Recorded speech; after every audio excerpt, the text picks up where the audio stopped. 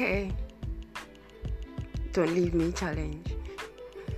I'm sure most of you must have seen that challenge and even participated in it. But do you know what?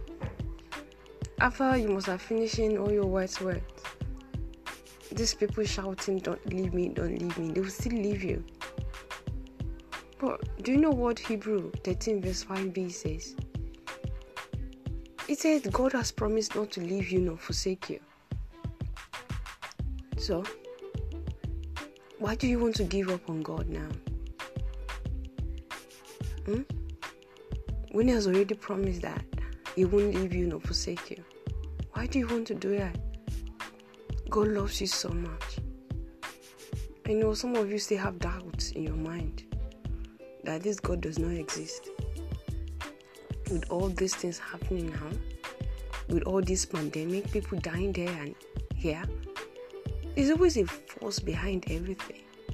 So why do people still feel this God does not exist?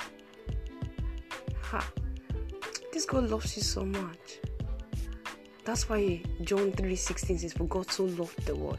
He loved you. Isn't that He even sent His only begotten Son to come die for you? Don't give up on God yet. He loves you. He won't leave you.